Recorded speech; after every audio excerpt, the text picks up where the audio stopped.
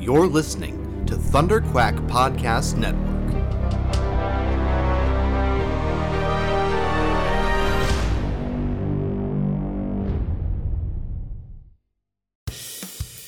This is the Thunderquack Podcast,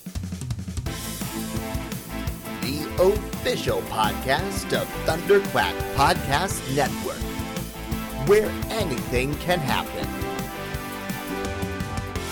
So strap yourselves in and hold on to your butts.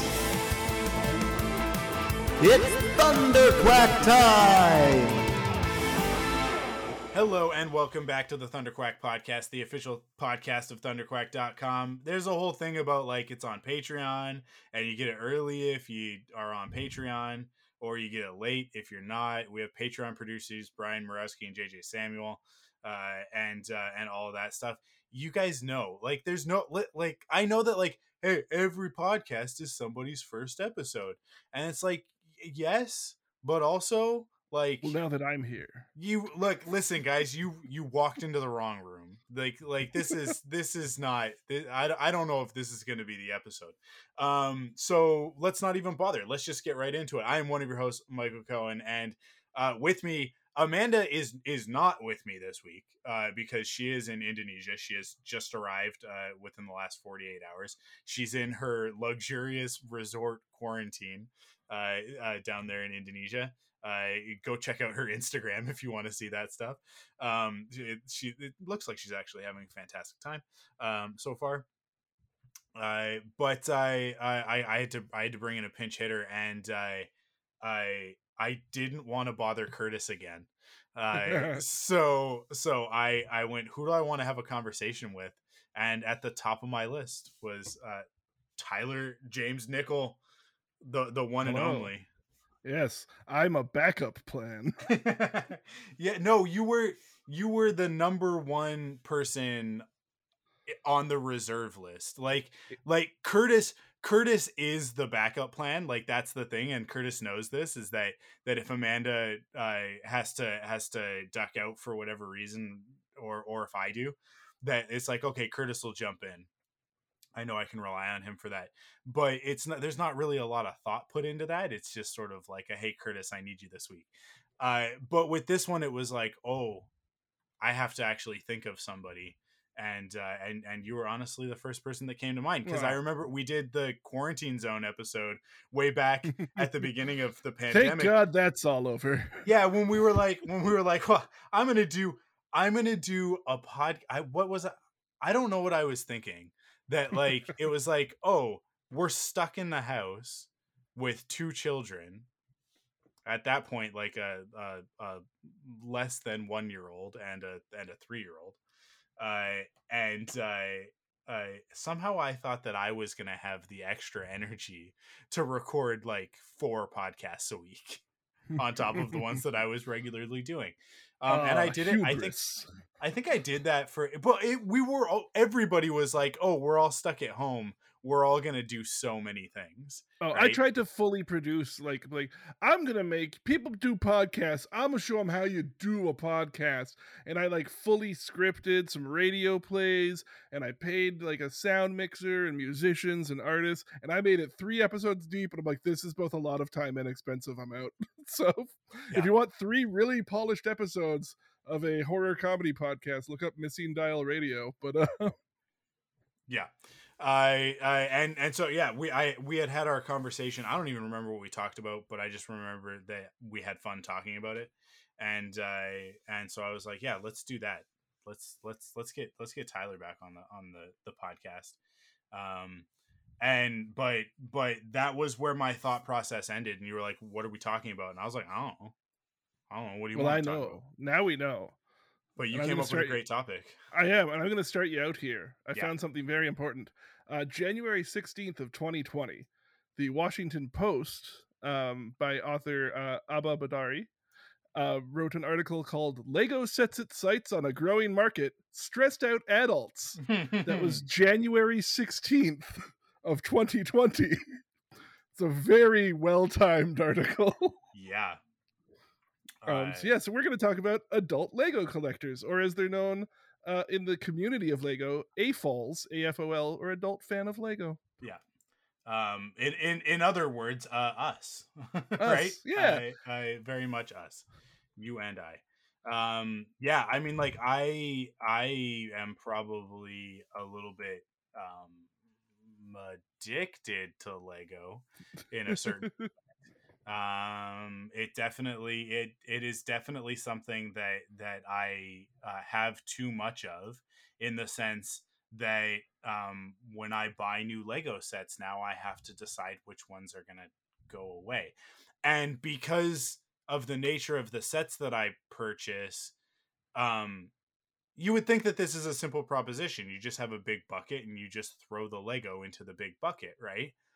But no, because at some point in the last 10 years, Lego became more valuable than gold. Oh yeah, the per piece price and Yeah. unique printed piece price, unique color, unique print. It's absurd. Yeah, so so you got to keep your sets together. So I have two like medium-sized Rubbermaid containers in our laundry room, like sort of in our storage spot in the laundry room, full of Ziploc freezer bags, the heavy duty ones, with partially disassembled Lego sets, flattened down as much as I can without fully dismantling them. Which is, an option. Because they'll be worth something one day. And That's and the thing. Even in the like out of box, because like Lego Yeah. boxes were specifically not meant to be a storage device. Mhm. They are an advertisement. They are a nice way to get you the pieces. But like the Lego box was not put out there to be like, this is what you can keep it in for 20 years. Like, no, Yeah. that thing like folds like a cheap table. Yeah. So yeah, I mean, if you do have boxes for certain things, that's even more. And I do keep the boxes for the bigger ones, like the Jurassic Park, like the T-Rex and the Gate. I've still got the box for that one, because that is a nice one one. day if I wanted to resell it, then that'll be of benefit to me. And I kept the box for the Razor Crest, because I got the Razor Crest before they changed the printing, the name on the box. Because at a certain point, is now it's like the Mandalorian's ship or something. Yeah, it's the Mandalorian's transport or something like that. Bounty Hunter transport or something like that. And the good news is assembled or disassembled still screen accurate, so it's good. Perfect. But yeah, because they ran into a copyright issue with the name Razor Crest in somewhere in Europe. So they were okay, well, we just got to get Razor Crest off of this, and so yeah, now it's just I think it's Bounty Hunter transport or something like that. But yeah, I have one of the boxes that says Razor Crest on it, so I kept that box. The good news is there could never be like month-long Twitter wars about Lego changing the name of a Star Wars ship to be something simpler. Yeah, no, that would never happen. That would be an absurdity to happen. Because anyone who engaged in that would also be absurd. If we know anything about Star Wars fans, it's that level-headed, they are calm, measured in their response to new ideas, and above all, thoughtful and considerate. Why man spin then shoot? Why man spin then shoot, Michael? Good God. So I don't know. I don't think I've talked about it on this podcast yet, because it happened after we recorded the most recent episode. I don't mean to cross the streams for you too hard here. No. Because I gotta tell everybody, I'm done Star Wars podcasting. I finished. I after we did the Student Bodies episode and Boba Fett ended,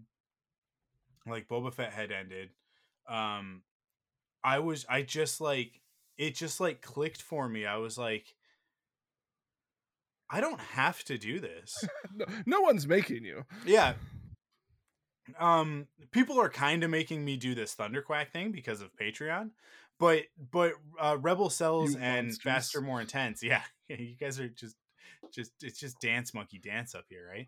But yeah, like with the Star Wars ones, it's like we have an audience and it's a decent sized audience, but it's not as big as it was in years past. And it's not like I'm leaving a a big empty hole in the community. There are plenty of Star Wars podcasts doing a much better job than we were. Name one. I will name 10. But I'll start with What the Force, which is my favorite Star Wars podcast. Go listen to that instead. Marie Claire is much smarter than I am, and what I found is that I started listening to her podcasts, and then my podcast just ended up being me going, yeah. So I was listening to this episode of this other Star Wars podcast, and I think that they have something really interesting to say. You should go listen to them. Yeah. So It's like early episodes of My Favorite Murder podcast. The start of that one was all them just going like, so on last podcast on the left, those guys did a great job of talking about this. And it's like, oh, I'd like to hear your take. Like, go ahead. yeah. So yeah, so I made the decision of like, and it was funny because it was like this decision of like, I'm not gonna podcast about Star Wars anymore. And Now all let's of a discuss sudden, all the upcoming sets. So in September, we have all of a sudden, this weight lifted off of me because I no longer like, because with those shows, it's a weekly obligation when the shows are happening. And there's like a Mhm. timeline of like, oh, we got to get this out because if we wait too long, then we're behind, and then right, like Well, I it's mean, the biggest problem, not the biggest, one of the problems, one of the myriad of problems with the Star Wars community is the rush to be first. yeah, Like, it's yeah, just like, and it's so weird to me because it's like, hey guys, like, we know it came out and we know you watched it. Should we be proud of you? Are we celebrating? Like, what part of you doing this first makes you the best at it? yeah. Like, It's I all, would have but taken you it's all time to the maybe make a considered choice on it, but yeah, that's it's all fine. the YouTube algorithm though, right? Like that's sort Yeah, of yeah. what drives all of this attitude and this behavior, and all of the negativity and stuff like that. Like that's where it all comes from, is like that's, you get it out fast and you say something that pisses people off, and all of a sudden you're on the front page of YouTube and you're raking in cash. And that's never been like, that just doesn't mesh with me. Like I'm not going to do that. I'm not going to be sensationalist unless I feel like actually being sensationalist, right? I'm not going to do it for the money. If I say something ridiculous and outlandish, it's because I actually believe it, and I want you to come fight me because I believe in, like, because I'm taking a stand, right? Not just because it's gonna feed the algorithm and give me more eyeballs. So yeah, it just like I think all of that stuff, everything that's just been happening in Star Wars over the last couple of years, really since The Last Jedi, it's just like, you know what? I don't have to engage with this thing that I love in this way that is actually not doing anything for me anymore. You can engage with it in a tiny bricky way, which brings us back to the thing I talked Exactly. about 20 minutes ago. Exactly. So yeah, I'm really excited to just going back to being a Star Wars fan and not a Star Wars podcaster. Right? And and like just, there again, I'm a strong believer. Again, I say again, it's really a part of my vocabulary because I assume everyone else is having the conversations I have with myself in my brain. But just like there is, technically speaking, putting a big old asterisk next to it, no wrong way to be a fan. And then the footnote is that on is unless you're telling someone else how to be a fan, Mhm. which has the like only a Sith deals in absolutes thing where you're like, well, if you're telling me not to be a shitty fan, you're telling me how to be a fan. Ha ha ha. Trick, one loophole, I win. But you know what I mean, and don't be that person. And like, hey, if the prequels are all you love, is great, all power to you. If you only know it from the cartoons, that's great. If the only way you've ever engaged with Star Wars is to play the absolutely magnificent Lego Star Wars games, then that's a super valid way to have fandom for this thing. Yeah. Yeah, so yeah, like I don't know, I'm just psyched to watch Obi-Wan Kenobi and only talk about it when I feel like talking about it. And I think one of the biggest things is kind of what you were saying, is like that rush to be first, as opposed to like taking some time to digest it and think about it as like a holistic thing instead of reacting week to week to an incomplete story. It's just when you're forced to have an opinion you're gonna find things to be critical about that actually don't matter. Like actually at the end of the day, the Book of Boba Fett told a very good Star Wars Yep. story. There are some choices in it that I don't agree with, that in any context I'd be like, well, you really shouldn't have just killed all of those characters to further the story of one character and then not addressed it again for the rest of the season, until the last 5 minutes of the final episode, sort of thing. But overall, like, it's like, this is actually really cool, and they took a character that I actually kind of had grown to loathe because of what he represented to a lot of the fandom. And they actually like broke him down and made him a nuanced, interesting character that I quite love. Which it's the second time that Dave Filoni has been associated with this sort of deconstruction of a character for me. Because like Darth Maul was a character where I was like, yep, all sizzle, no steak, just 100% a look. Ray Park did an amazing job. Turns out he might be a garbage human being. The jury is still out on Peter that, Serafinowicz did a great job voicing him, so we can give him that. Yeah. And then Sam Witwer comes in and is like, oh no, like he's a Sith Lord, which means there's a lot going on inside his head. We just didn't get to see a lot of it. Like, we got his one line of like, at last we will reveal ourselves to the Jedi. At last we will have our revenge. And it's like, okay, whatever. But it's like, oh, actually, no, like, this is like now we know this is like the culmination of a bunch of things for him. And all of a sudden he becomes the foil to Obi-Wan Kenobi in a certain way, which Kenobi? Yeah. And yeah, so like they did it again with Boba, where it's like all of a sudden I care about Boba Fett and I care about Tuskens. There's like, these are two things in Star Wars that I could just, like, yeah, Boba's got a cool helmet, jetpacks are neat, but that's really as far as that goes. He died like a punk, just like his dad. But then they're like, no, he didn't. He crawled his way out of the Sarlacc pit and was transformed. And he came out of the belly of the beast a different man, and then became a Tusken, and then did this cool ceremonial dance that you're going to get super excited about. It's like, okay, rad. And then he's going to adopt a bunch of cybernetic street punks on Tatooine, and evil Chewbacca is going to be one of his best friends. And I'm like, you know what? I'm here for all of this. And then they're like, also he's gonna ride a Rancor, like like a bantha. Yeah. He's just gonna make Boba's house for wayward criminals and just yeah, he's just gonna pick up as many strays as he can along the way.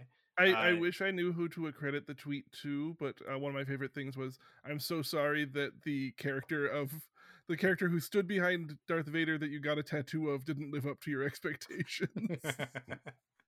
That's perfect. Right? It's like, but like all the side lore and all this other stuff. Well, one, we've already said none of that counts. And two, like, yeah, exactly. Exactly. It's, you know what, the majority of Boba Fett's backstory and like the stuff that's been deleted from the canon, they're like bad Batman stories in space. That's it's just. And then Boba Fett did a thing because he's got a gadget. Okay, all right, I guess, like just lazy Batman stories. But anyways, Lego. Let's talk about Lego.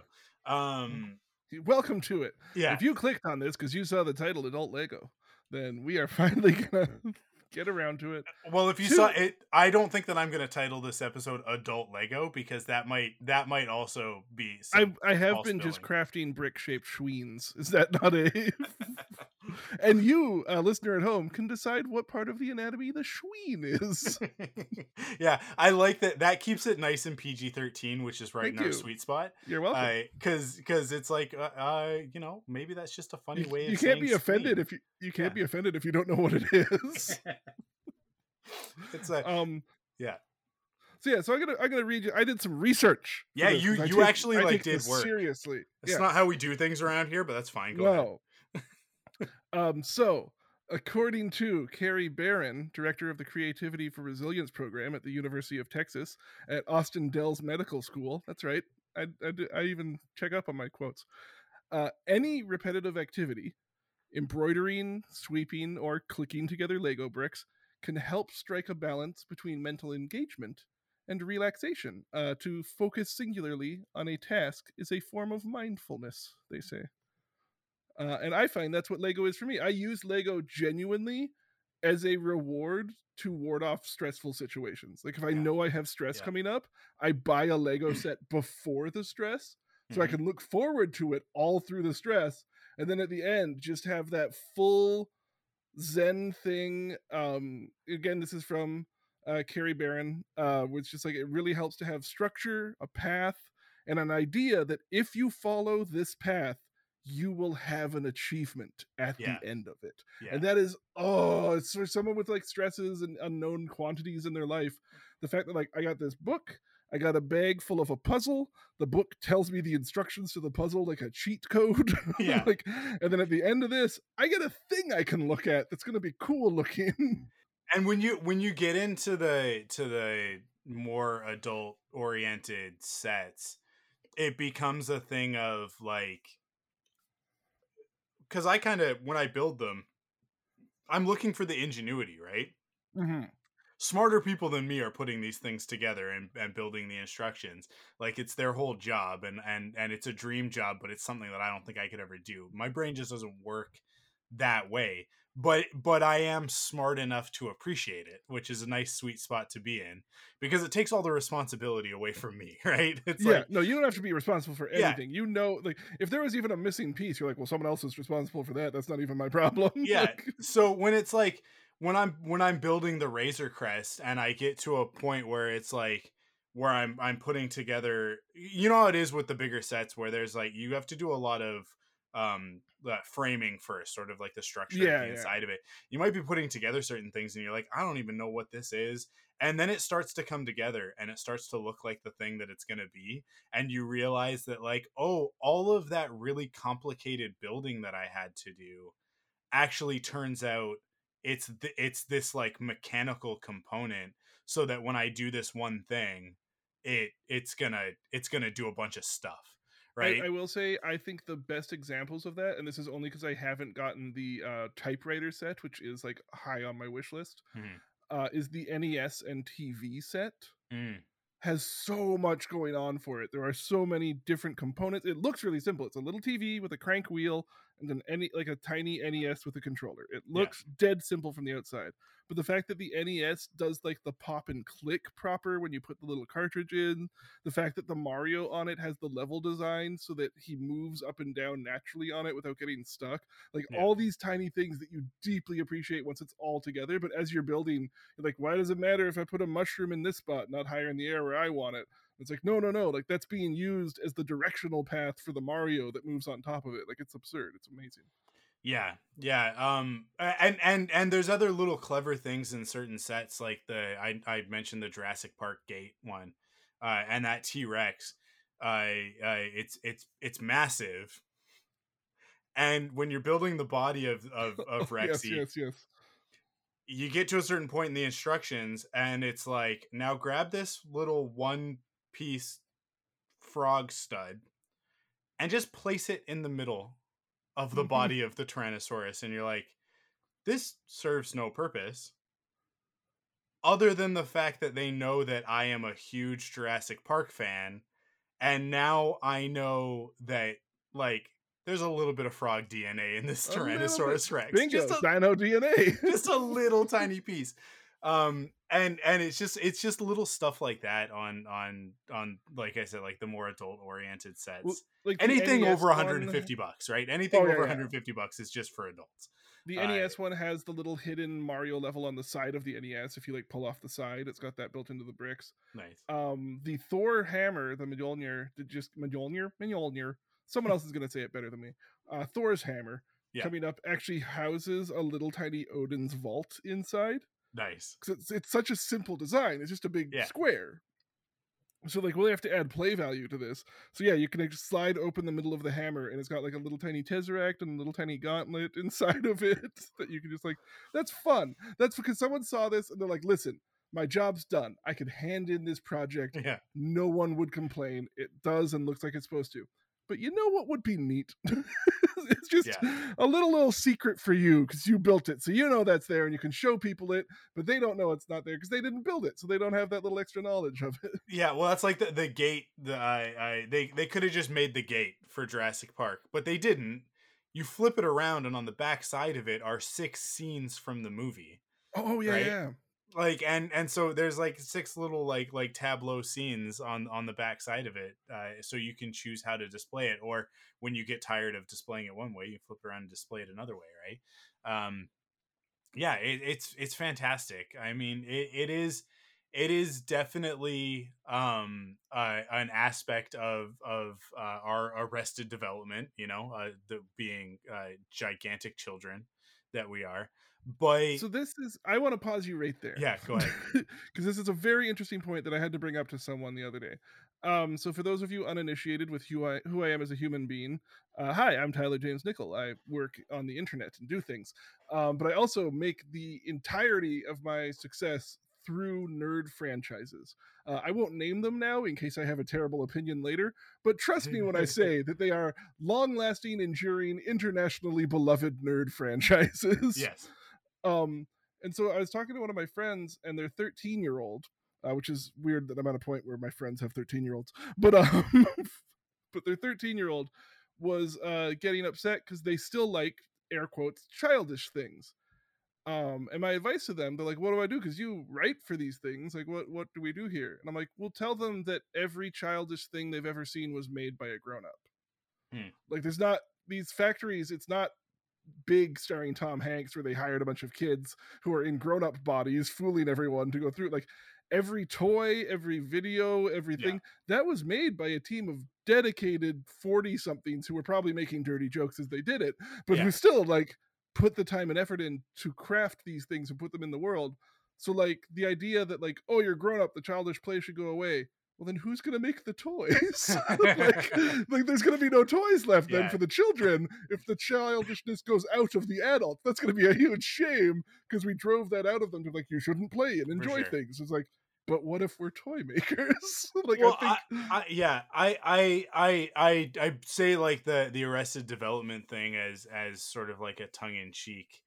Oh yeah, I wasn't saying you. Right? I was just taking the opportunity. No, I mean, like, but it goes into one of the points that I wanted to make talking about this stuff, which is that like it's from the outside, and we talked earlier. I don't know, was that in the regular episode or in the post show? But Michael, I'm deeply offended that you made me try to recall time. Yeah, in this economy. Yeah. But I sort of mentioned, like neurotypical versus whatever our brains are. And which I personally think that neurotypicality is a myth. Like nobody's neurotypical. There are just some people who don't have any fun. Neurotypical is like saying room temperature. Yeah, exactly. It's like, yeah, there's the room you're in and the temperature it is right now. That's gonna, even if you can agree on a number, it's still gonna vary a little bit, tiny bit. So let's call them that for now. Room temperature brains.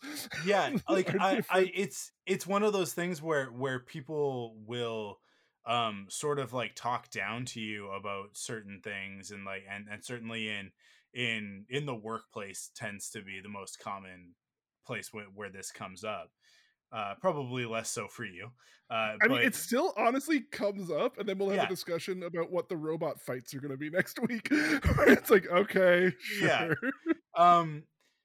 But yeah, like people will say to me in that casual chit chat before a meeting starts. It's like, oh, you like those star things, and it's like, I know that you're being derisive right now, but like. It I am happy when I am being into those star things. Like it also brings me a great deal of joy that I don't think you're able to quantify. This $1 billion merchandising franchise was built solely off of children's allowances. You're right. No grown-up has ever bought one of these. Yeah, totally. So yeah, it's just always like I end up pitying that person a lot more than I think they pity me, whether they realize that or not.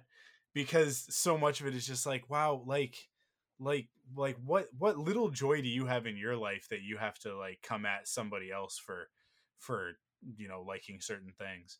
And my house is essentially decorated with Lego, like the whole house. I don't think there's a room in this Yeah. house.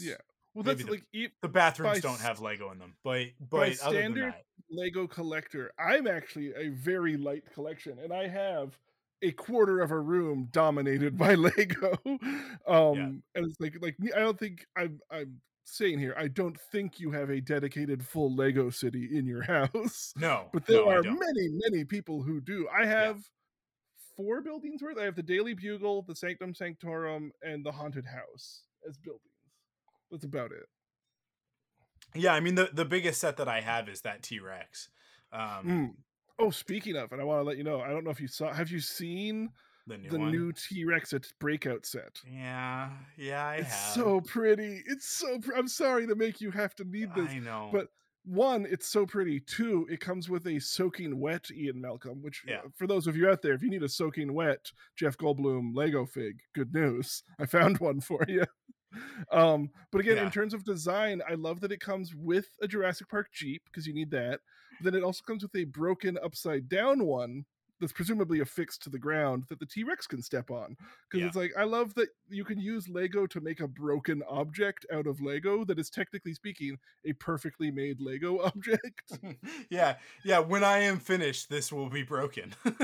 Right? Like, Yeah. I have, even in the Daily Bugle, like the sidewalks all chipped and stuff, and it actually Yeah. takes a lot of extra effort to make a cool looking, messed up, broken sidewalk because Yeah. Sandman just came down it. So there's that. They also are making one, for those of you Googling actively at home as you listen, the Pyroraptor and Dilophosaurus set comes with Silver Fox Ian Malcolm. So this year we get 2 Jeff Goldblum Lego minifigures, and I'm very excited for that. Man, he's got I guess two characters, right? Because he's also got because they've got a Grandmaster. Oh, there's 100% a Grandmaster figure, yeah. Yeah, figure.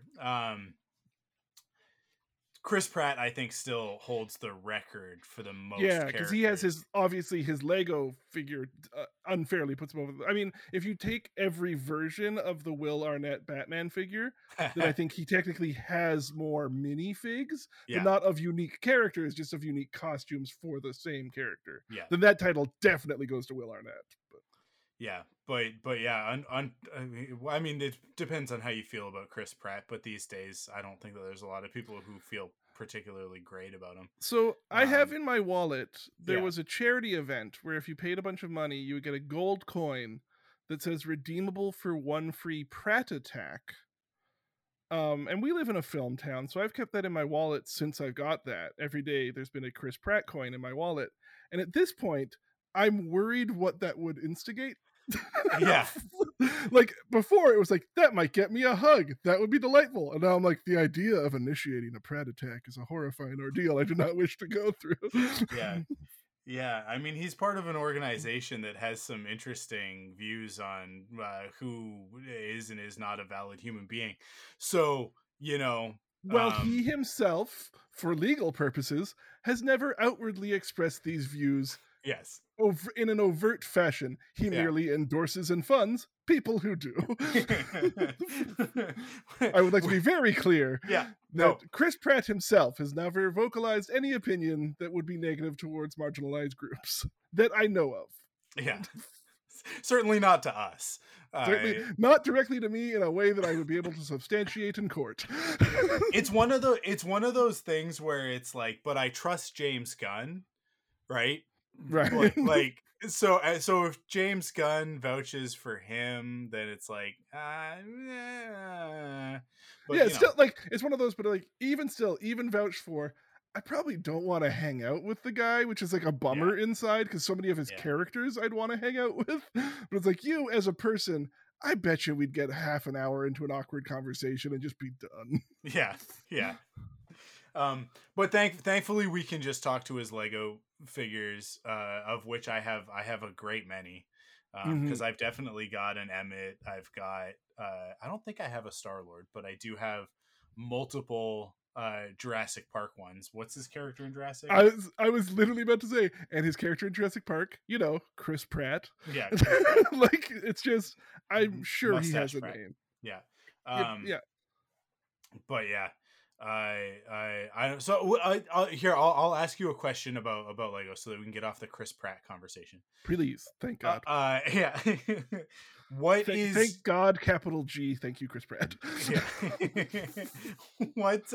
What's the crown jewel in your Lego collection? I mean, I think the Daily Bugle's a very fun set. It's very big. It dominates the room. I got it because it comes with 30 minifigures, and one of them is J. Jonah Jameson. And I'm not saying that I have in my life at least once worked officially as the voice of J. Jonah Jameson, but I'm also not saying that. So, so I like my Daily Bugle, but I think my favorite one right now is the Ecto 1 Afterlife, the full size Ecto 1. Yeah, it was a really fun build. It has so many moving parts and has so much functionality. You can turn both the steering wheel and a little knob on the top to actively turn the wheels on it. If you open the hood, you can actually see an engine inside. It has this like side door with the gunner seat that slides out. It has the little RC car that actively pops out the back. It is a magnificent build. It's real sticker heavy. And I honestly didn't put on the like wear and tear stickers because I thought they looked ugly as hell. Yeah. Because even though you're supposed to be making it look ugly because it's got like rust and stuff on it, putting a little rust sticker on something to me looks terrible because it's like you can see the little clear outline of the sticker and then the rust on top, and it just makes it so much more evident that you put it there. Whereas if it was like a printed unique piece, which would have been absurd, it would have been way too many printed pieces, I get that. But if it was a printed unique piece, it would have been like, oh cool, that's just like part of the piece that happens to go there, rather than like, I chose this part for rust. Like, But overall, that is still the prettiest one. And I do have the 3 Ectos. I've got original Ghostbusters Ecto, Ghostbusters Answer the Call Ecto, Ghostbusters Answer the Call, a film I have enjoyed repeatedly, and Ghostbusters Afterlife Ecto. We differ on opinions on Answer the Call, but that's okay. I enjoy it not as a Ghostbusters film. There you go. That's the perfect way to enjoy it. I see it. I see it as a film where they happen to shoot lasers at ghosts, and that's fun. Yeah. But more, I want to just honestly, if there was just a button to say just Holtzman scenes, that would be a better film. Yeah, I feel you. I mean, like, it's so weird because it is one of those. It's always going to be like a recency bias, I think, with Lego sets, because it's kind of like, well, what's the one that you had the most fun building lately? It's really like, it's a favorite movie problem where it's like, well, what genre of Lego would you like me to tell you my favorite part of? Yeah, because I think for me right now, I would probably say the Sonic the Hedgehog set. I mean, obviously, I was gonna say that's a great set. It's a fantastic set. It was a beast to put together. There are a lot of individual stuff. Well, that's why that set, and again, showing like the innovation and play, because I watched you play that one, like build that online, and it was very fun to watch the stage goes up. But the fact that it gives you a little crystal reward for making it through another part of the build. Yeah, it's like, here's another Chaos Emerald. It's like, oh my god, you actually made it through that? All right, bud, here, add this to the display. You're doing great. Here's another little jelly bean on the page that you read to. It's a lot of like, okay, and now we're making the checkered board pattern like manually. I can tell you the worst build of my set, and I apologize if somehow by magic the master builder who was involved with this is listening. It is very pretty in theory for what you've done. It's got a lot going on for it, but I bought the Batwing, like the giant Michael Keaton Batman plane set. Yeah, I did not enjoy that. I still have it up because I don't know what else to do with it, but I originally bought it because a big thing of their marketing was like, it's wall mountable. I'm like, oh cool, like I like that idea. And in my head, and I don't know why, there was no proof of this online, this is a me problem. I'm so Canadian that I'm just like apologizing for my apologies. But like, I thought that there's going to be some sort of like Lego mount that you build, attach that to the wall, and then put the thing on the wall so you can take it on and off. Mountable means there is a there is a well-structured hole through the center of it that if you were so inclined, you could drill a screw through. Yeah, that doesn't. And Yeah, that's not the gonna way do that it. the structure of it is set up around that, it would support the weight of the model. Yeah, But there's like, first of all, it's an all black brick set, which is just so terrible to get through yeah, because the instructions can only do so much to help you at that point. And the edge wings of the Batwing are actually affixed by several elastics to give it that perfect curve.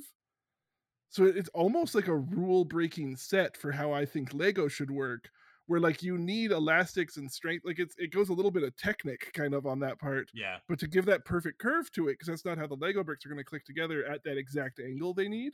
You have to like build this big floppy edge piece and then like really carefully. I had to use tweezers because of my giant fingers, like tweezer it into hooks you've built into the inside, and it was just, oh, every part of that was agony. I still have it up, but like that thing might end up at Toy Traders.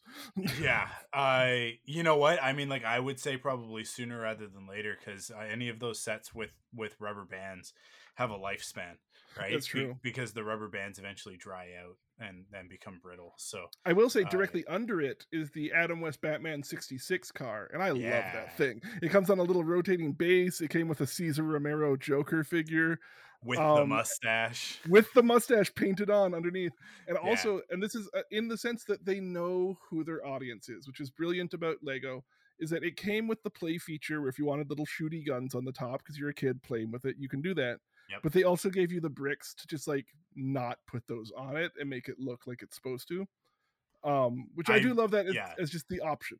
I really appreciated that they put that extra piece in there of like, yeah, we know who's actually buying this one, because there's not a lot of kids who are like, oh boy, Adam West, which is How dare unfortunate. they? It's tragic. It's tragic. I And will say learn thanks some history, to kids. the Lego Batman movie, Yeah, I have the full Lego figure of Vincent Price, which is amazing to have. But I have the Egghead figure on his egg mech, that's up in my Vincent Price collection. And the fact that like that's the level of esoteric weirdness that Lego can bring in. Like yeah, I was watching some behind the scenes stuff from a master builder that was talking about like how come in some of their sets they'll do like a little pack-in comic or they make a little show. And one of the best examples is when the Wolverine Origins movie came out, because you knew this conversation was eventually going to get to Wolverine Origins.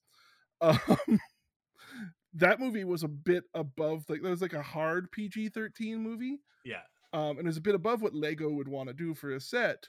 So, but they still wanted a set of Wolverine taking down the helicopter with Deadpool inside.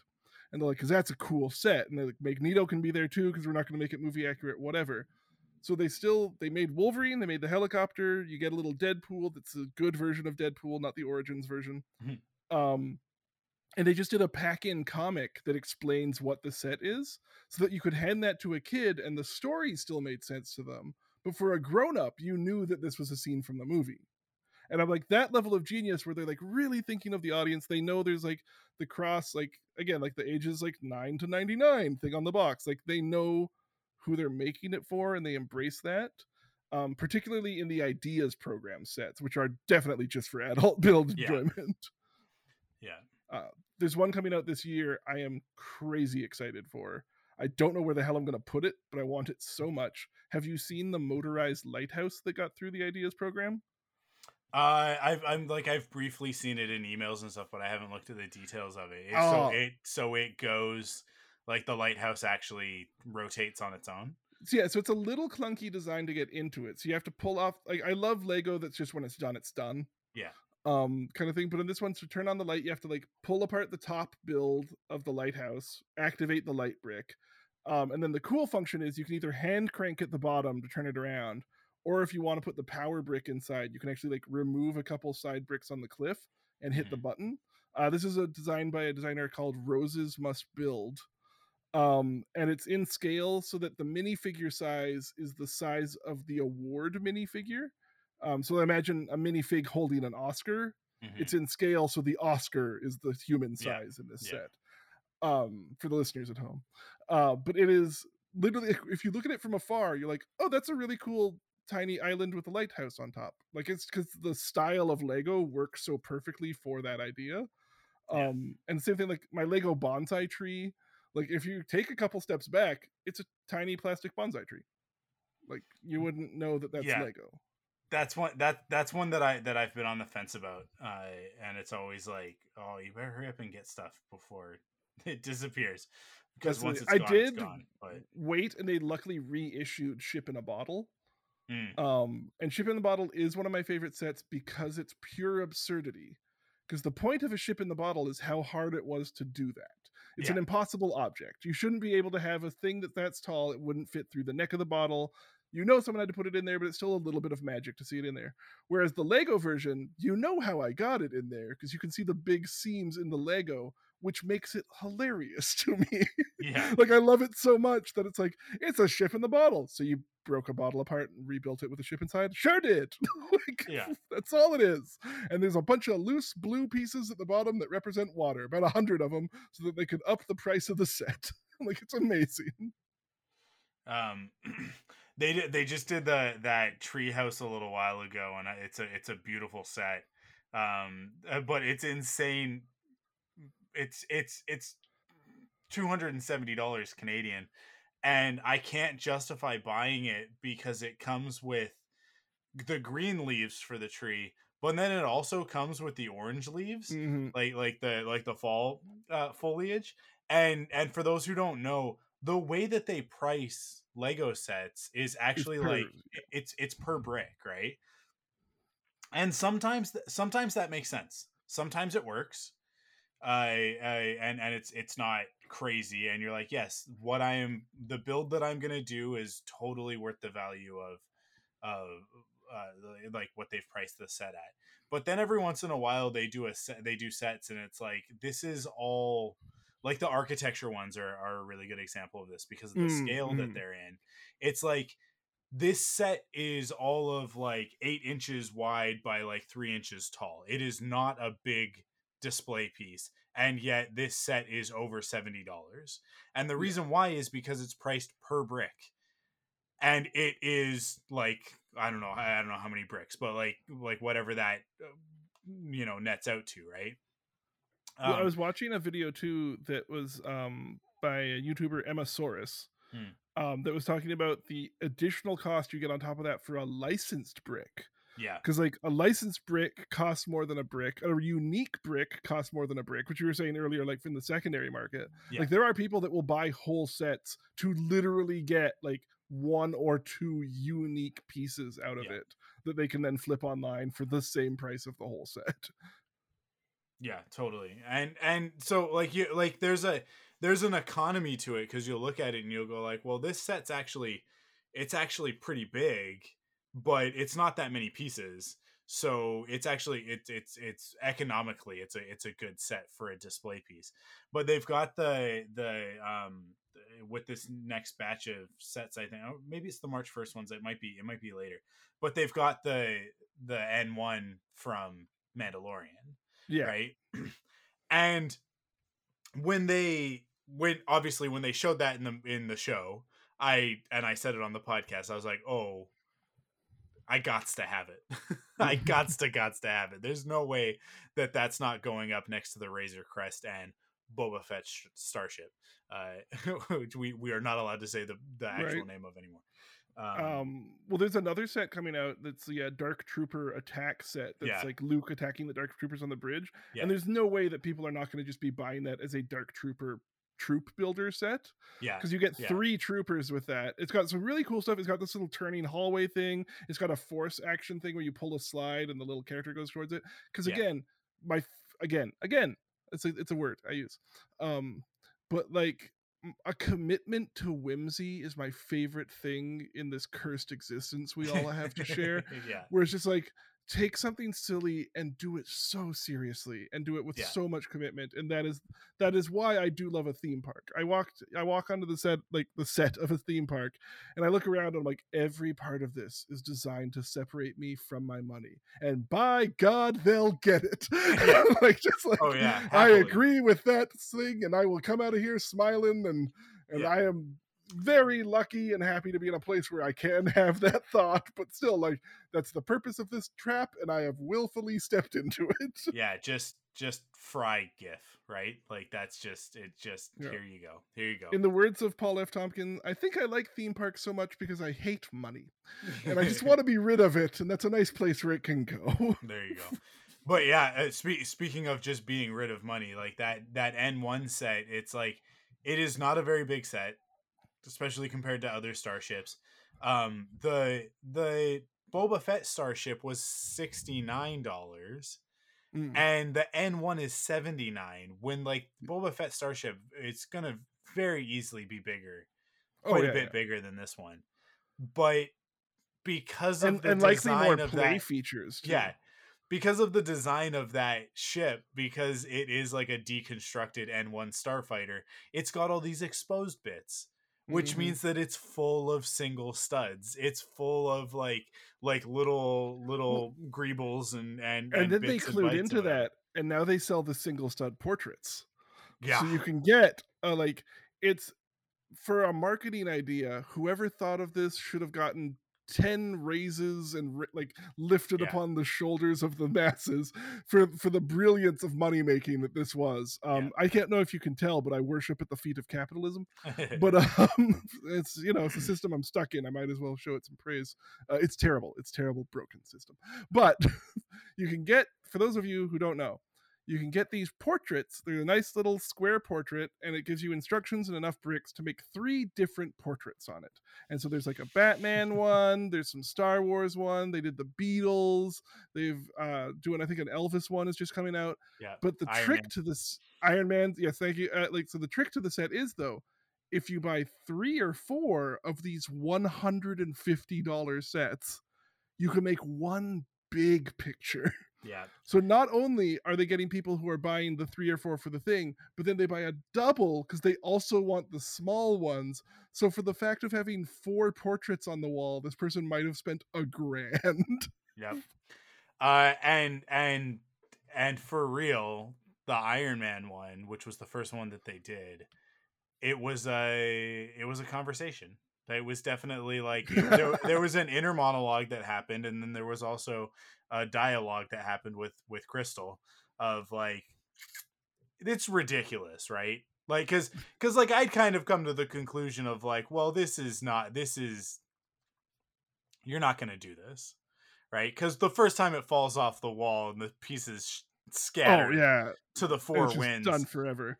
It's like, cool, well, I guess that's not going back up. And it's like, I love the idea of like, well, you buy 3 of them and then you get Iron Man shooting his repulsor in a very like dynamic scene. But yeah, like it's $450. And so I had come to the conclusion on my own, this is ridiculous, but then I needed outside confirmation that I wasn't, you know, because every once in a while I'll be like, no, this is a silly thing to buy. And then I'll say to Crystal, I'll be like, look at this thing. This is a silly thing to buy, right? And she'll go, well, if it makes you happy. And it's like, I'm sorry, how dare you support me in this manner? you can't give me that kind of permission to do things, especially the nature of my childishness, because like the other aspect of this is that like adult Mike makes very sound decisions, very, very reasonable financial decisions about, you know, what we should do. We'll buy a house, and, you know, these are the things that we're going to have to do in order to do that. I can be a very responsible human being. I have 2 children and they're both still alive. And I get left alone with them all the time. It's crazy. And you're like wholly responsible for other human lives that depend upon you to make decisions. Yeah, exactly. But then the part of my brain, what God would allow this, Chris Pratt? Yeah, exactly. What grand design is this? But then the part of my brain that is specifically, and I'm going to use this word, with full knowledge of the context and sort of connotation. The part of my brain that gets tweaked by buying things like Lego sets is not the adult part of my brain.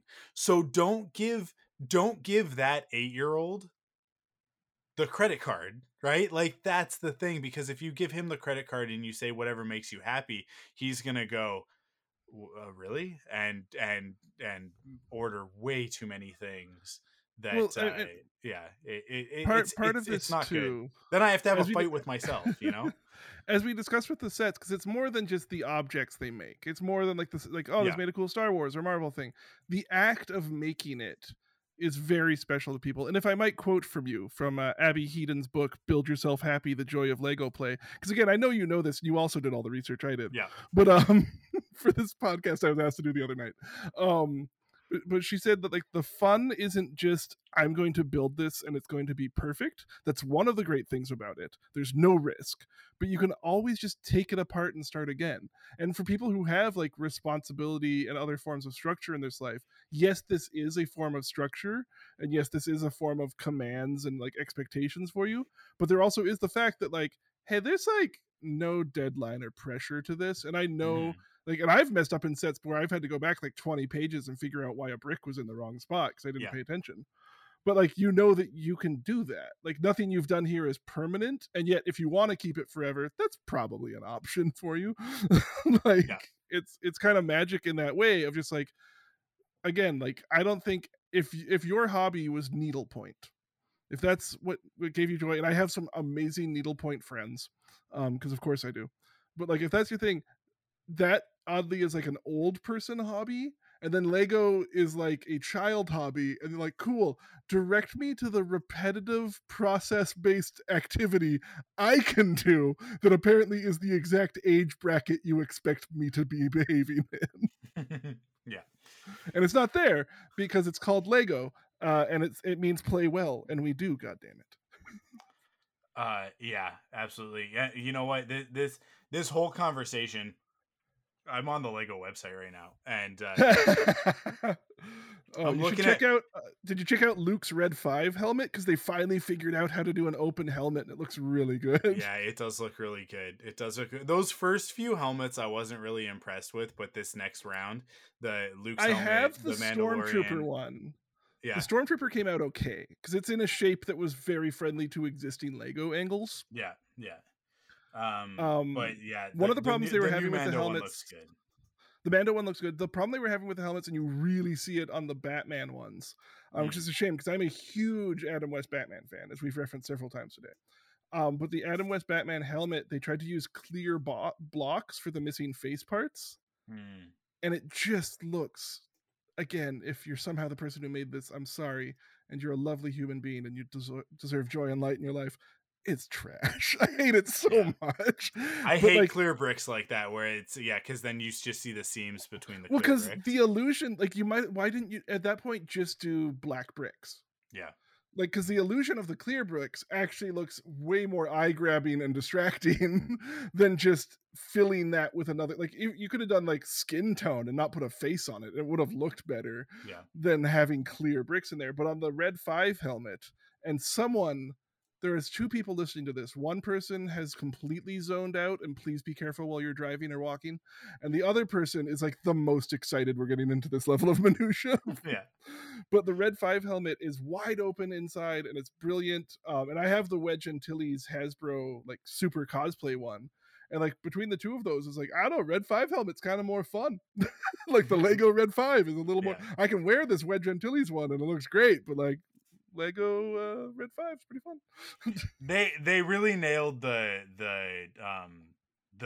goggle part, right? Like the orange goggles. Yeah. Please, for the love of God, tell me I'm remembering Wedge Antilles correctly as a name. I just thought of that. Yes. Okay. Yes. Part of my brain was like, oh, you messed that, and someone's typing a comment right now. No, you got it. You nailed it. Okay. Yeah, man. Yeah, this one does look really good. But my thing with sets like this is always like, well, I can't just get one. You know? No, that's the problem. Luckily, my Stormtrooper one, I have a little Stormtrooper collection on a shelf. Yeah. So it fit nicely into that. But even next to that has like the Brickheads Mando and Grogu and that kind of stuff. A brilliant thing about brickheads, which I saw online while doing other things for my life of involving Lego.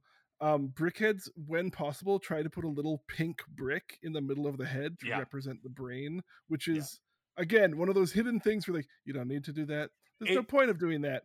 It's funny that you did it. It took me like 5 or 6 brickheads before I realized what this was, and I think it was doing the Yoda one where it was like it's smaller, and I was like, why is there always a pink brick on the top of like in like the inner structure of the head? And then I was like, this is its brain. It's the I have inside the black of the and skull. white Frankenstein one, and I don't know if his brain is black and white inside. I forgot to check. But now part of me wants to run across the room and rip the head off this goddamn Lego. I'll send you a photo later, and you can let people know online when it comes out. Oh, this is also dangerous. I've just discovered that the oh no, this is the Rise of Skywalker Millennium Falcon. Oh, thank God. Okay. Never mind. I don't need that. The bib. I saw Lando. I saw Lando, and I was like, how do they still have solo Millennium Falcons in the Lego store? But they don't. Thank goodness. Thank goodness. Because I would. So one thing they're doing with the Star Wars sets in particular, I've noticed a lot of. They've done it in like Marvel ones, but like some of the Star Wars sets will be like a very dollhouse play set kind of thing, where like walls and roofs and whatnot are missing. The Bib Fortuna Palace set is a good example of this. And then sometimes they'll just be like, "Oh, this is just Mos Eisley," and it's like the whole thing. Yeah. Like, here's a town. You want to build a tiny town? That's an option. Yeah, they've with Star Wars, because they've done so many of the ships and they've done multiple versions of them. They've gotten into in the last 5 years a lot of scenes, right? So you get like you're getting like a little playset scene, and yeah, those are actually my favorite sets to collect right now.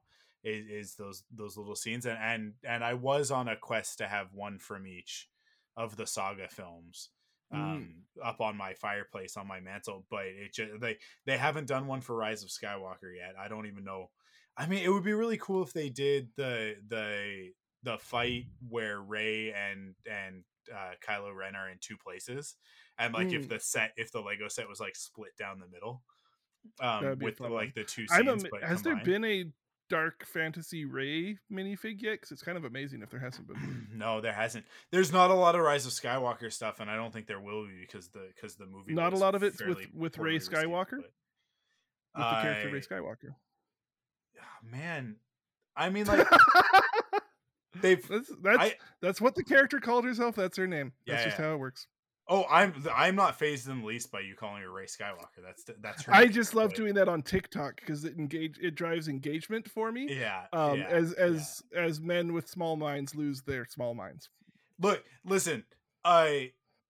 Rey is actually the granddaughter of Obi-Wan Kenobi, and the whole Palpatine thing is when they do 10, 11, and 12, it'll turn out that like Palpatine was lying the whole time. Like they're taking a lot of authority off of the worst person on all off of a guy who's very well known for being deceitful and manipulative. Yeah, well, he must be telling the truth. What other motivation would he have to lie? Yeah. You're not wrong. Yeah. So Jodie Comer, who plays Rey's mom, still doesn't have a name. Still, that character still doesn't have a name. It is the year 2022, and that character still has no name. Yeah. The fact that Grogu doesn't have like a, I mean, I know there's like the air quotes mystery box of it, but it's really more just we forgot of like, well, his name's not Baby Yoda. Well, tell me the baby thing he is of, and I'll call him that. But I don't know what that is. That's a George decision that they have to hold on to, that they have to honor. Is that George always said he would never say what species Yoda is. Yeah. There's like I'm sure it's in like the story group Bible of like you can't do this. Like Yoda has to remain mysterious, and I don't see how that adds to anything, but yeah, it's just one of those rules. It's just one of those things. But yeah, I don't know. I've lost the plot now. at this That's point. fair. But Well, I was talking about Rey Skywalker, the Rise of oh Skywalker yeah, not doing well. The fact that we lost out says, oh, here's so speaking of films and franchises and Legos, Lego is also the leading source of movie leaks out of anything in yep, franchise yep. history. We It's just Lego and Funko Pops. It's the two of them yep. that will just spoiler the hell out of, to the point where now it seems like the companies are trolling them back. Like the Hulk coming out of the Hulkbuster Funko. It's like that didn't actually like they might have scripted that, but then they changed it and just never told them to not release that figure. It no. So what happened there is that in the script, that's what was supposed to happen. Is that originally in Infinity War, at the end of the movie, he was supposed to bust Hulk out of the out. Hulkbuster as the Hulk, but then they decided actually I think they decided in reshoots that they weren't going to do it. That they were going to save the Smart Hulk reveal for Endgame. Which I think was a better choice. Oh yeah, it's 100% a better choice. The Russos are very smart and very shrewd, and the decisions that they made while making Infinity War and holding certain things for Endgame were all of them were very smart decisions. But yeah, so that's why there's a bunch of marketing stuff where it's like that they move forward on a bunch of that stuff, and then it wasn't until reshoots like really late in the day that they switched up that part of the story. But it's funny because all of the Marvel stuff has been delayed because of the pandemic. So but the Lego sets have release dates like 3 years out, right? Yeah. And so like once those release dates are set, there's not a lot of shifting that they're willing to do, that Lego is willing to do, because I won't say obviously what it's such a well-oiled machine, right?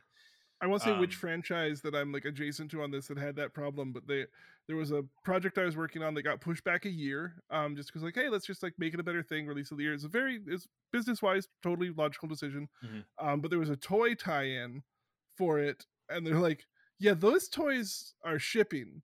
Yeah. And they're like, oh, like you're sending those out because that's also like an industry term for we're moving this along is to ship Yeah. something. And they're like, no, they are physical objects on a ship headed for North America. They will be in stores this summer. Yeah. like, but there's no game to back them up. Well, let's hope they do good.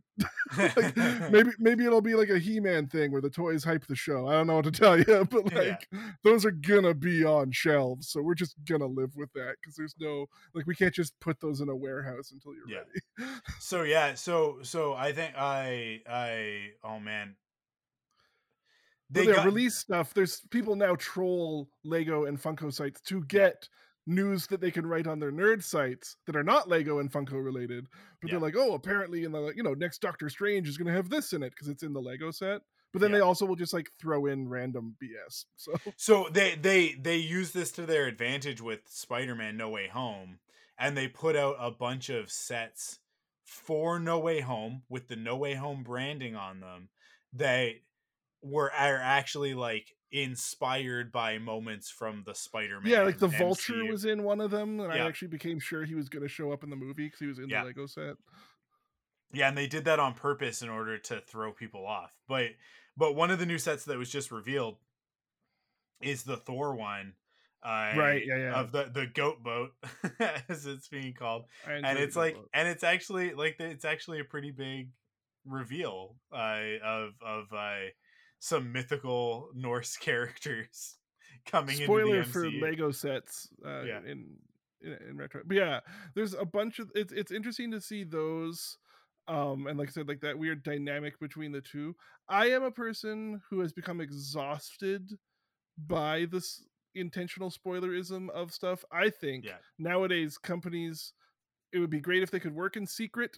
Trailers had no content besides the title and release date, and the movie could just come out and live or die on its own. But I know that is not the horrifying teeth of the machine of the cogs we spin within.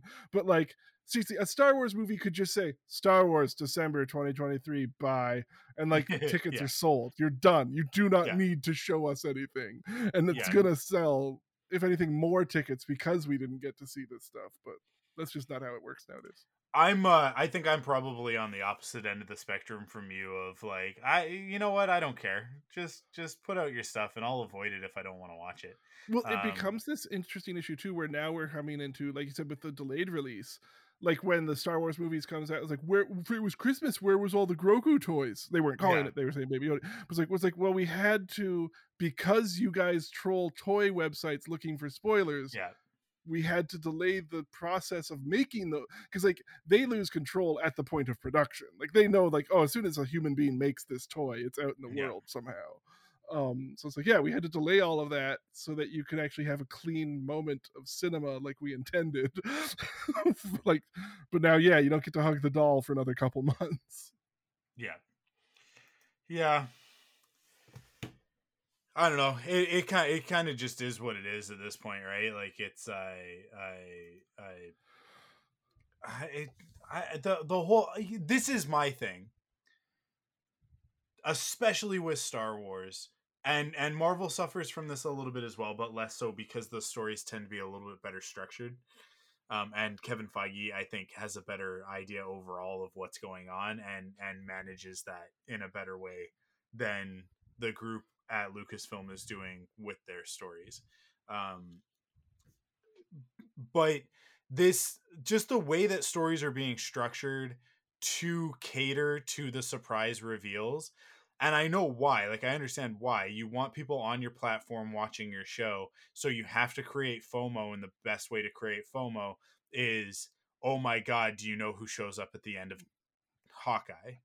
Yeah. Well, I haven't started Hawkeye yet. Corner and wave and like yeah, and it's like, so I guess now I gotta watch Hawkeye because I gotta see this character who's gonna show up in Hawkeye, and it's like, yeah, but you know, at the end of the day, it really doesn't matter. It's not gonna affect another story that you're watching. It doesn't change Spider-Man, right? Like, no.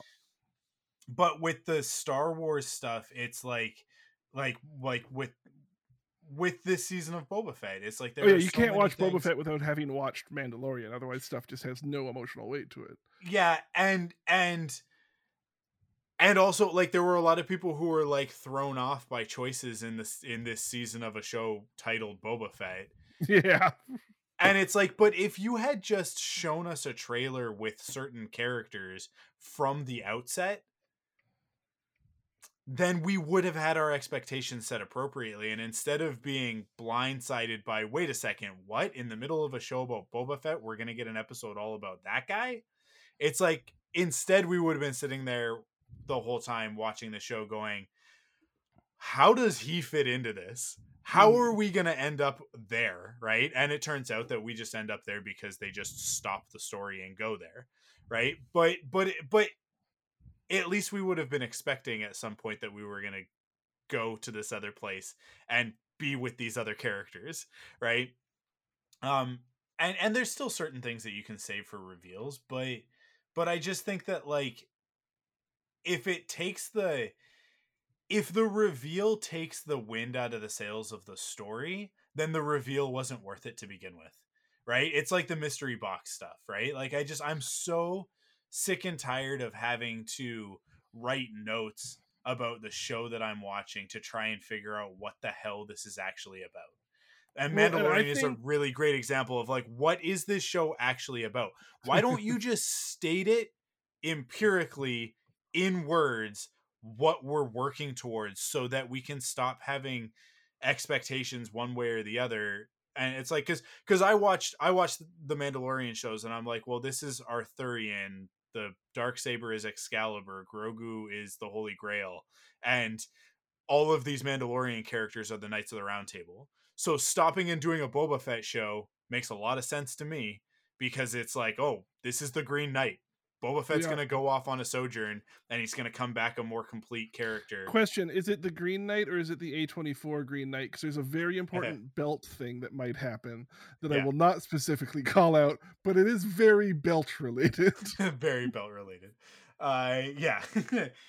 You know what I'm talking about. Yeah. Right? Yeah. It's like, we're gonna have these side stories that are all going to feed back into the larger story of Arthur and Camelot. But in the middle of the Green Knight, they don't go for, like, anyways, here's an adventure Arthur's having right now, and you're like, cool, thanks for you know what, in the middle of the A24 Green Knight, if they had suddenly stopped and been like, and here's 15 minutes about Lancelot, I would have been like, yeah, okay, I mean, that was kind of the pace of that film, though. it makes as much sense as the rest of this brilliant piece of art that was created solely for people like us to be like, When I was that's watching art. that, I literally was like, I don't understand what I'm supposed to be watching right now. And my partner was like, do you want to stop? No, I didn't say that. Yeah. No, 100%. I finished that movie, and I think I talked about it on the podcast, where I was like I absolutely loved how confused and enamored I was with this movie. Like there's definitely very deep, thoughtful stuff going on, and there's not a frame out of place. Like, everything in that movie is so blisteringly intentional, but way over my head. It's like I need a Cliff conversation. Notes in order to watch this movie. Somebody needs to explain what I'm supposed to be getting out of this, but I know that it's there, and so I love it. It's a conversation where about half an hour in, you realize you've been on mute this whole time and they've not heard any of your questions. And Yeah. then like, yeah, so then they see the giants and the giants hold them in their hand for a bit. Anyways, back in the forest, we're going on like, wait, no. Explain what no, you're just moving on? Okay, well. Yeah, so is the fox like his inner spirit, or is it his mom, or Yeah, is so it then God? they do a camera obscura where like his image is projected upside down. It's kind of cool. It's an actual technique they used to use for painting. A lot of people used to call that cheating, and nowadays tracing over digital is cheating. So that's an interesting conversation. Anyways, he's kissing this guy, and it's like, all right. So Oh I'm my looking God. forward to the Green Knight set coming out from Lego. Uh, It'll have to have its own built-in comic so children understand. It's definitely a Lego Ideas. Did you see the tall neck, the from Horizon? That's on my note list of Horizons Forbidden West tall neck, and I was actually gonna bring that up when you were talking about pieces having lots of little pieces. Yeah. Because the king of how many detail studs can be put on this is the Horizon Forbidden West tall neck. They are definitely, Sony and Lego are definitely watching this set, and if it sells well, there will be more. It's just like any of the Lego Ideas stuff, like Ghostbusters, right? One of the very early Lego Ideas sets that came out was that. I will Ecto forever one. be sad I do not have the Ghostbusters Firehouse though. Oh yeah, It is a giant glaring gap, and I've looked at it It's on a big eBay, and regret. I've considered that amount of money, but nah. Yeah, it's a big regret for me as well. But yeah, like they test the waters with the Lego Ideas stuff, and then if it works, they double down on the licenses, and Well, like they do Friends more. and Seinfeld works, and now we're getting an Office set coming up, which, as a building set, is one of the most boring franchise sets Oh, for sure. that is possible for the build, and all the scale. Because like the house sets work okay. Yeah, Like Seinfeld's apartment and the Friends like cafe and apartment, those work okay. But building a tiny functional office does not work right yeah. in it. But at the same time, my brain's like, but you could have a Creed Bratton minifigure. And I'm like, that is a valid point, brain. It's amazing how much money I will spend for a minifigure. It is Right. amazing because I have done it, especially with the Iron Man ones. But I do want to mention one special build. I'm just gonna put this out there, and this might put a little cap on everything for us. If you buy the Majestic Tiger build, which is a lovely set for a nice looking tiger, I think it's the first time Lego ever got you to make a butthole. And I just want to let everyone know that if you buy the Majestic Tiger set, it makes you put a little flower under the tail of the tiger so that it's anatomically correct. And I think that is the funniest thing in the entire goddamn world, was because I work at corporate level toy making stuff, and I know that's not one meeting. Yeah. That's not one person making a whip decision one afternoon of like, you know what, let's put a little pink flower under the tail. Like, that was a couple meetings, color and shape was discussed. Like, yeah, there was definitely a PowerPoint with at least 3 choices of which brick they were going to use. And like at the same time, I feel like it was presented like, this is a funny joke that someone will stop us from doing all the way to production, that like never hit that punchline, but the actual punchline was, now people own it. Yeah, no, it was definitely the builders being like, it would be hilarious if we got this through. And they put the one stud there, and they were like, this one. And then the note came back of like, we're gonna need to see some options. Yeah. Can you guys send it? Can you guys send us back? And it's like, okay, all right. 100%. And yeah, and it 100%. definitely got away from them. It's like, as a designer, a lot of the time, what I'll do is I'll the client or like if I'm doing freelance or like my managers or whatever will ask for options, right? They want to see a couple of different things to choose from, and so you're like, okay, I know which one I want to use, and ultimately it's actually probably going to be my call, especially my day job. It's like creative director. It's most of the time it is my decision at the end of the day. I'm just getting sign off, right? But I'm going to give you guys 3 options, and one option is great. One option I can live with, and one option is just so bad that it's going to make the other 2 options look great. Right. It's a classic technique. They know you're doing it too, but 4 it's out up to of them to figure out which one's the good one. 4 out of 5 times they pick the ugly one. And then you have to go, great, I love, okay, we're gonna pick that one, and now I have to iterate on the ugly one to get it closer back to the good ones. Don't tell my bosses that that's what I do. That's fair. I mean, they're not listening to this. I hand into work to a company, and I won't say again which company, but they're more than meets the eye, and knowing them is half the battle. And it's fine. I think legally I'm fine here. And and every couple months I hand in work to them, and I out loud say to the person who's handing it out to clearances, well, that's it.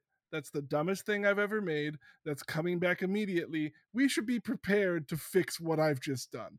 And every single time, it has gone all the way through with no notes. So I want to say that, like, just bless their hearts. And I definitely did a full Mean Girls story the other week, and just no one stopped me. It's fantastic. I love how you've pushed the boundaries on Thank you. On some of that I will say my favorite note, and this is on brand for me, because it's also translated into 17 languages because it's an international event whenever it happens. And there was a note from one of the translators that said, like, do not understand reference. And then a different translator underneath said, when in doubt, assume Ghostbusters. And I'm like, these people know me. Yeah, they know you. You have a signature. Yeah, like they know that if you just Google that line plus the word Ghostbusters, it's gonna pop up. I'm gonna get this Majestic Tiger set. But not you for can make a lot of different animals with it too. It's actually a very good learn and play set. Like, it's a genuinely good set. I'm not getting it for the tiger. I'm getting it for the red panda. But but you have to build the tiger, take one photo, and then build the red panda. Oh yeah, of course. It's a 3-in-1, right? So you look at, because when you get the creator sets that are 3-in-1, you take the books and like the instruction booklets. Sometimes they'll do them as like fully separate booklets, right? But this is a $65 set, so I'm sure that they did. And what you do is you build them in order of like I don't like the koi fish that much, so I'm going to build the koi fish first, and then I'm going to take that apart, and then I'm going to build the tiger, and I'm going to go, that's pretty cool. Look at the tiger's butthole. I'm going to post that on Instagram. There's your pull quote for the episode. Yeah. and then I'm gonna dismantle that, and then I'm gonna build the red panda, and then I'm gonna put the red panda somewhere with his little flower and his little bamboo stalk. And you'll just know that somewhere on that red panda is the ghostly remnant of a tiger butthole. Yeah, exactly. And really at the end of the day, that's where the joy of building Lego comes in. I also want to say ghostly remnant of a tiger butthole is my REM cover band. Excellent. You know what I am gonna say, so tiger, the butthole on the tiger is definitely a first. Like, I've never seen a Lego set with an actual like pucker up butthole, but I will say the Lego. I love how many times we've said tiger butthole on this. It's fantastic. I mean, like, for whoever's listened this far into the episode, we're an hour and a half in talking about Lego. You're dug deep in at this point. We are. Again, look out on your walk. Be careful on your drive. I hope you're sleeping deeply because I assume that's what you did with this. It's just ASMR. I should put, because there is the Lego ASMR album, and I should just put that in the background of this whole episode. Mhm. I don't think we'll get in trouble. We're talking over it. It's fine. It's also free on iTunes and stuff. So. Okay. But the I'm looking at it right now. The Ghostbusters Peter Venkman Slimer brickheads. Oh yeah. Those are solid. Slimer does have 2 circle plates on his posterior. He does. He got a booty. He has a butt. He does definitely have a distinct left and right cheek. And it was my favorite part of that set. I'm like, he has those hot dogs. So if I have those hot dogs in the Tiger set, now stay with me. What I can do is Schween, and we're out. Yay! We end as we begin on the Schween. On the Schween, as so many things do. When I thought the other day, I am running out of time to ask somebody to do this, and I really hope that Tyler says yes and is available. Did you know this was what was coming of it? I didn't know where that was gonna lead us, but I knew that I would be happy with where it did, and I have no regrets. I have 0 regrets. Done. We're good. This is a great episode. Yeah. And this is the part where we sign off. Do you want tell people where they can find you if you want them to find you anywhere? Oh, sure. You can find me posting regularly on TikTok. If you want a fun time, Google Ships of the Northern Fleet on TikTok and just follow that rabbit hole as deep as you can. But you can find me on TikTok at Mr. Nickel, MisterNickel. A lot of people want to put LE. That's not how you spell words. And you can find me if you like drawings of cosplay girls doing pin-up. Then congratulations, follow at Dork Zombie on Instagram, and you too will have to turn your phone slightly away from other people when you're on the bus. Excellent. Thank you, Tyler, for being on this episode. My pleasure. Just talking about Lego for an extended period. Today's episode was brought to you by Tiger Buttholes. Pucker up. Excellent. You guys know the whole deal. Here's the thing. Next week, I'm actually going on vacation, and I'm on vacation on Monday and Tuesday. Gasp. I don't know what I'm going to do. Maybe I'll record an episode in advance. Maybe I'll get an episode late. It's all going to depend on how I'm feeling. And if today was any indication, I probably won't want to do that in advance. I'll probably want to do that after. So, you'll get your exclusive episode. All right. You'll get your pound of flesh. We talked for a while on it. Yeah. No, this is just a regular episode. I'm talking about. What about the Patreon thing we did? That's not. That was just me talking to you, and it wasn't even for broadcast. What the hell was the point? That releases this week alongside the regular episode. Oh, thank God! I don't just talk to people. Yeah. No, I have to do like an exclusive that's only for specific people on Patreon. Next week. Oh, well, if the people really knew what was good for them, they'd up that Patreon level now, wouldn't they? They would. It's only $5. Only $5. It's only $5. What are you going to do with that $5? You know what you're going to do? You're going to waste it. You should give it over to Patreon. I'm a great ad. I'm good. It's like my job is this. Thank you for that ringing endorsement. It's fantastic. But yeah, so I don't know. You guys will get an episode next week, but it might be late. Thank you for listening.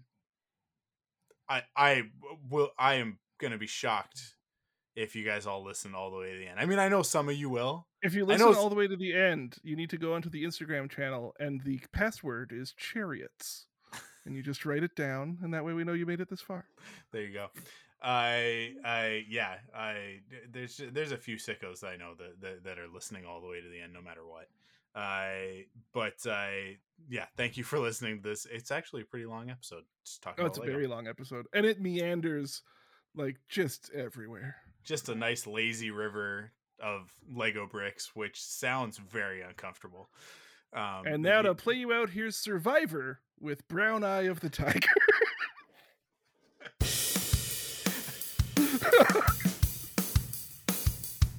Follow the Thunderquack Podcast on Twitter, Instagram, and Facebook by searching the Thunderquack Podcast.